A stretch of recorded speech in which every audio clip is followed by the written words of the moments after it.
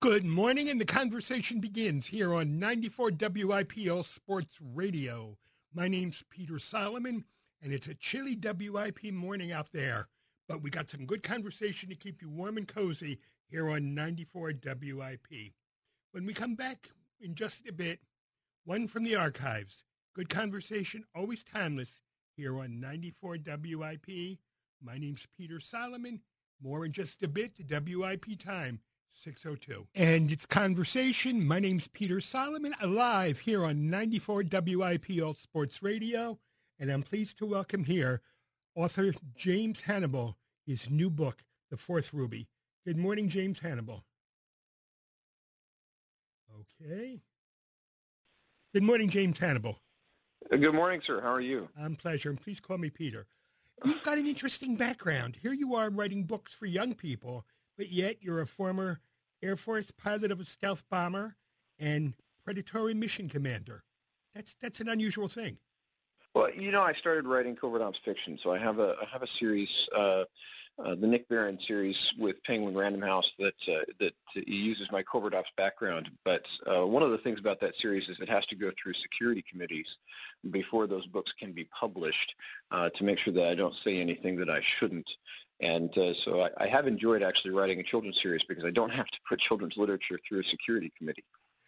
I'm sure that's a relief. Okay. Now, your new book, The Fourth Ruby, it's the second in a series, isn't it?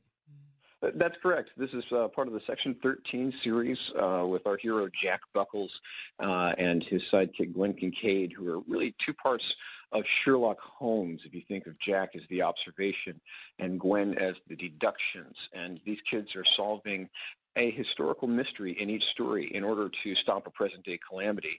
So in the Lost Property Office, which started the series last year, they were researching or going through the clues to solve the mystery of the Great Fire of London of 1666 in order to stop a mad clockmaker from recreating it. And this time, they are unfortunately blamed for the theft of the crown jewels. And so while they're on the run through secret societies in London, through an underground thieves guild village, and maybe facing a little bit of trouble from the Ministry of Dragons, they also have to catch the thief and trace the origins of three very real and very famous cursed jewels in order to stop the bad guy from reuniting them and resurrecting an ancient evil. Sounds a little bit. In fact, haven't you been compared to J.K. Rowling and Harry Potter? I have the story because it's been picked up for film by Columbia Pictures. It's been optioned. And then I think Gizmodo magazine said this may be the next Harry Potter. That's got to be exciting to hear that. It is, and it's challenging. Those are big shoes to fill, and so I'm doing my best just to write good, enjoyable stories that kids will want to read. Why is it important to you that kids read? Children's literature and kids reading is super important to me. Today, you see a lot of other distractions. Kids always have their eyes on a screen rather than a page. And not often with a Kindle or an e-reader, usually video games or the DS or something like that. And so I don't want kids to lose the joy of reading. The boys in particular tend to gravitate away from it. And so I work hard on these stories to make them something that the kids will be able to sink their teeth into, sink their brains into, and take a little break from the screens and use the imagination that God gave them to expand their world. Well, though it sounds like the Lost Property Office and the Fourth Ruby could easily be a video game. Yeah, Sony has those rights. So if somebody wants the video game rights to the Lost Property Office, contact Sony Pictures. Okay. All right. But you're doing more than just writing for children, aren't you? To encourage children to read. I do. I don't just encourage them to read stories. I encourage them to write stories of their own. And I've spoken to 6,000 children this year. In the next about 3 weeks, I'll probably speak to 2,000 to 2,500 more about creating stories. And we call it from inkling to ink, getting the idea out of your head and onto the page. And so we do workshops about 45 minutes with school kids from elementary all the way to high school. And together we take a single idea. We start with one building block, and we use that building block to create more building blocks. And then we put them into the story points that are sort of ingrained in all of us, the pieces that are in every story mankind has written. So, if we understand where those story beats lie and we can put our building blocks there, then in the space of 45 minutes, the kids and I usually put together a really cool story. You suggest, though, that all stories have something in common. Oh yes, we all have the same story points ingrained in us. And there was a book called The Hero with 1,000 Faces, which is actually really more of a psychology book written by a guy who was not a psychologist. He was a mythologist, and he put together, I think that was Joseph Campbell, and he put together the common points in mythology from all over the world, and then that was expanded upon with the writer's journey or the hero's journey. And these are points that, if no matter who writes them and what their training is, when you put these stories onto the page, you will find these common pieces in every story. The hero is sort of isolated at the beginning. He's pushed out of a comfort zone into a new world. He faces an ordeal from which he learns, or he or she, from which they learn and then are able to survive that ordeal in one form or another and apply what they've learned to conquer the antagonist for victory. And you'll find that in just about every story. I would imagine, though, there's some pitfalls writing for young people. I know when you write for adults, got to have a car chase, got to have a little violence, and maybe a little sex. How about for kids? Well, you know what? And one of the things about my books is and I sat in a big lecture with a very, very famous author while I was holding my manuscript in my hands for my first covert ops novel that I was about to pitch to an agent, and was told point blank from this very famous author, you must have sex and you must have this much foul language in your thriller if you want it to sell. And I'm holding my manuscript that has no foul language, no sex in it. It has action but not gore. It has romance but not sex. And I was very discouraged. But here I am with 3 novels in my Covert Ops trilogy, and so I didn't think that applied, or I did try to write so my own stories that didn't include that stuff, and found some success in the thriller industry. And so for me, it wasn't that hard to go over to children's literature because I already wasn't putting that stuff in. But there is a challenge in writing in a child's voice and understanding that. And almost like training for that, I ran a middle grade boys book club for 2 years, and the boys and I went through some classics and some new literature. And we tried to connect with that through activities that were part of those stories. Like with My Side of the Mountain, we went out in the backyard and we recreated all the survival experiments that the boy did. But that was serious training for me in developing a boy's voice for a middle grade novel. You really tell us that kids want to do this, don't they? Oh yeah, absolutely. I think kids want to create stories, and they want to use their imaginations and get lost in an adventure for a while. Which is easier, children's writing or adult writing? Oh, that is a tough question because they both have their challenges, and they both have their research, especially when you're doing sort of historical fantasy for kids. The children's writing is challenging because you're writing in the child's voice, and you're trying to be concise enough so that the kids remain engaged. The adult writing is also challenging just because of some of the level of in-depth research, especially when you're writing thrillers and you have a background like mine. There's a serious level of expectation for accuracy, and yet you also want to be right on the cutting edge or just beyond the cutting edge with technology and those kind of military covert ops thrillers. And so that can be a serious challenge. What's on kids' minds then when you work with them in a workshop? Where do you get the building blocks from? What are they thinking about? You know what? That's a really good question.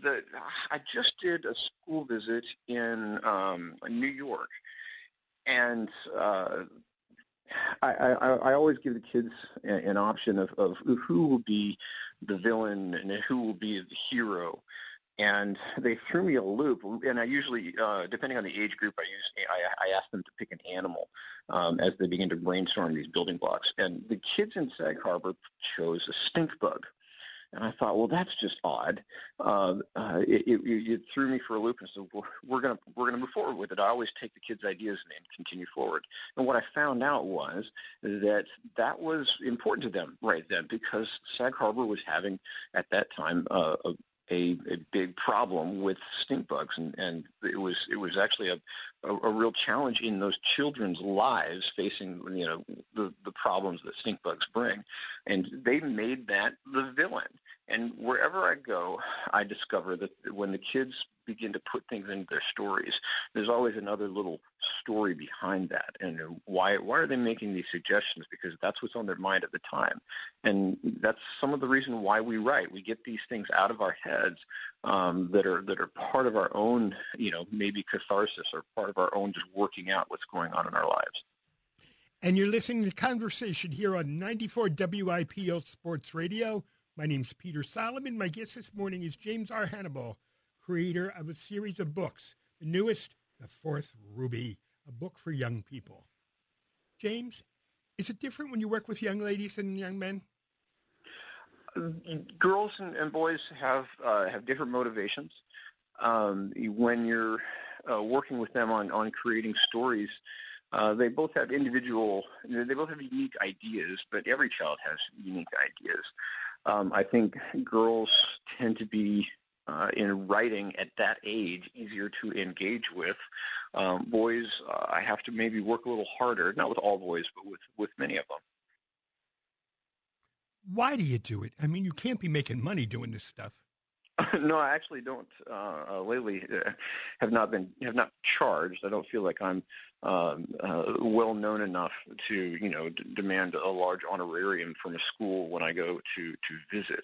But again, this is all about helping children create stories and helping them engage with reading stories, and that's the end goal. That's the most important thing here. Now, besides your unique background as a pilot, you have something else going on, something called synesthesia? That's correct. So synesthesia is a merger of the senses, and synesthetes have many levels. The most common is chromesthesia, in which sounds have color. But for me, I have four of my senses intersect. So for me, sounds have color and texture. I can feel sounds. I see and hear flashes of light and movement, and I feel and see smells. So they did recently they did a study. There was a terrible theory for a while that synesthetes failed to develop walls between our senses. It was a horrible theory with very little grounding. But they did a study last December, and what they actually determined was synesthetes have developed bridges between our hemispheres that join these portions of our senses. So we took this when I was recreating a hyper-observant detective, because I wanted to write a Holmesian-type detective, because I had discovered the impetus for the Lost Property Office on Baker Street next to 221B. Sherlock Holmes' address is the Lost Property Office. And so I'm recreating the Holmesian-type hyper-observant detective, and my wife suggested that I apply my own synesthesia because it has helped me catch bad guys in the past. And so that's how we decided to make Jack, although we never used the term in the book. He's a tracker in the book, because when I was a child, nobody told me I was a synesthete.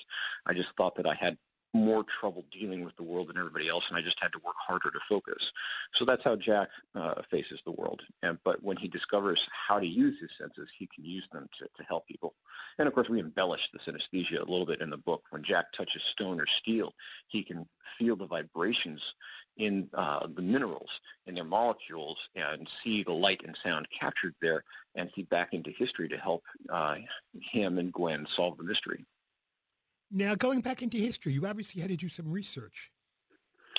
Yes, and the research is a fun part. You can get lost in the research when you're a writer. It's actually a very dangerous path because you can forget to write the book.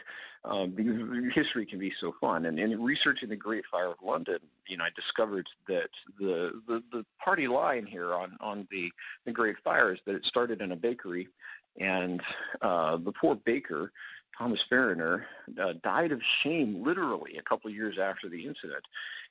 But what we begin to discover when we research the story is that there was most likely much more to it, possibly some French arson, but the King Charles, this is King Charles II from the Restoration monarchy, the restored monarchy, could not afford a scandal that involves the French because his brother, the Duke of York, was a known French sympathizer, and so the story about the fire starting the bakery is essentially a 350-year-old cover-up, and so that becomes very, very fun when you begin to try to solve the mystery on your own. And with the fourth ruby, it was the same. I was digging into the Black Prince's ruby, named after Edward the Black Prince, who was named as such because he carried a black shield into battle, we think, or else wore black armor.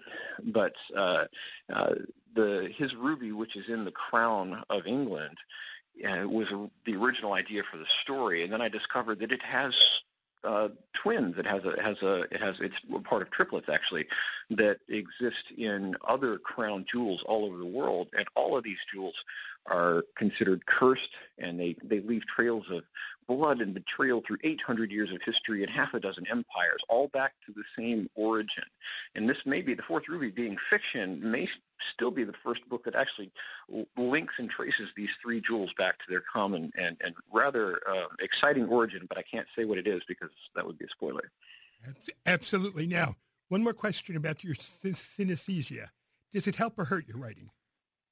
Synesthesia helps my writing. I think synesthesia has helped me throughout life, and fortunately I had a tough father who essentially made me deal with everything, and I think in that regard it made me stronger and helped me apply my synesthesia in my military work to help catch some bad guys and do some other things. And so I'm very comfortable with my synesthesia. I'm comfortable with shifting my focus. It's like looking at the world through four screens at the same time, and I'm very good after so many years of being just having to deal with it, of shifting from one screen to the next. And I think that really contributes to my writing. And one of the publications that wrote about it said that it was dynamic and sensory. And I think the reason that the writing is so sensory is because, oftentimes writing ends up being a little bit flat with just describing what the character sees or hears, and we forget about everything else. And so I think one of the reasons that my writing is that sensory is because of my synesthesia. I sort of experience all these things all at once. What's your goal with the books? What do you want a young person to think when he's done? You know what, I want, and I failed to talk about this so far, but these stories, at their very heart, are stories about family. The story of the Lost Property Office is a boy searching for his father, and the story in The Fourth Ruby is a boy who is actually dealing with a father who is now in a coma, and how do you go on living while you're caring for someone who is in that tragic state.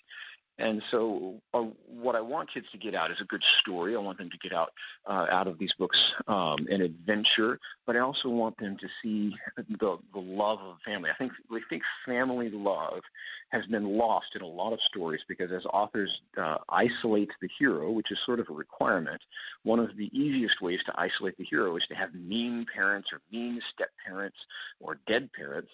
And in this case, I didn't want to do that, and I wanted the the children to experience love. So Jack is surrounded by his mother and his sister and his good friend Gwen, and I want kids to feel that familiar love as he deals with these hard pieces of his life. You have a website? www.thelostpropertyoffice.com, and that has all the information for the series. And with the holidays approaching, anything by James Hannibal, anything by James Hannibal, whether it's an adult thriller or a book for kids, consider it for a present. Thank you, James Hannibal. Thank you so much. I appreciate it. It's my pleasure. And it's been Conversation here on 94 WIPL Sports Radio. My name's Peter Solomon. Before we go, I want to tell you something that's come to me from my good friends at the Ebenezer Maxwell Mansion up in Germantown. On Sunday, November 12th at 1:30 in the afternoon, they're having a 19th century food tasting and demonstration. Until the Victorian times, chocolate was primarily used in drinks, but Victorians took it much further. So this is for all chocoholics out there. You can go and taste creations from 19th century cookbooks with a today's twist. Food expert Becky Diamond will be baking delicious things like chocolate cake and a whole lot more. And you can go and tell them you heard it here on 94 WIP, Conversation with Peter Solomon. Stay tuned for WIP Sunday. If you can't, nothing left to say, but see you soon.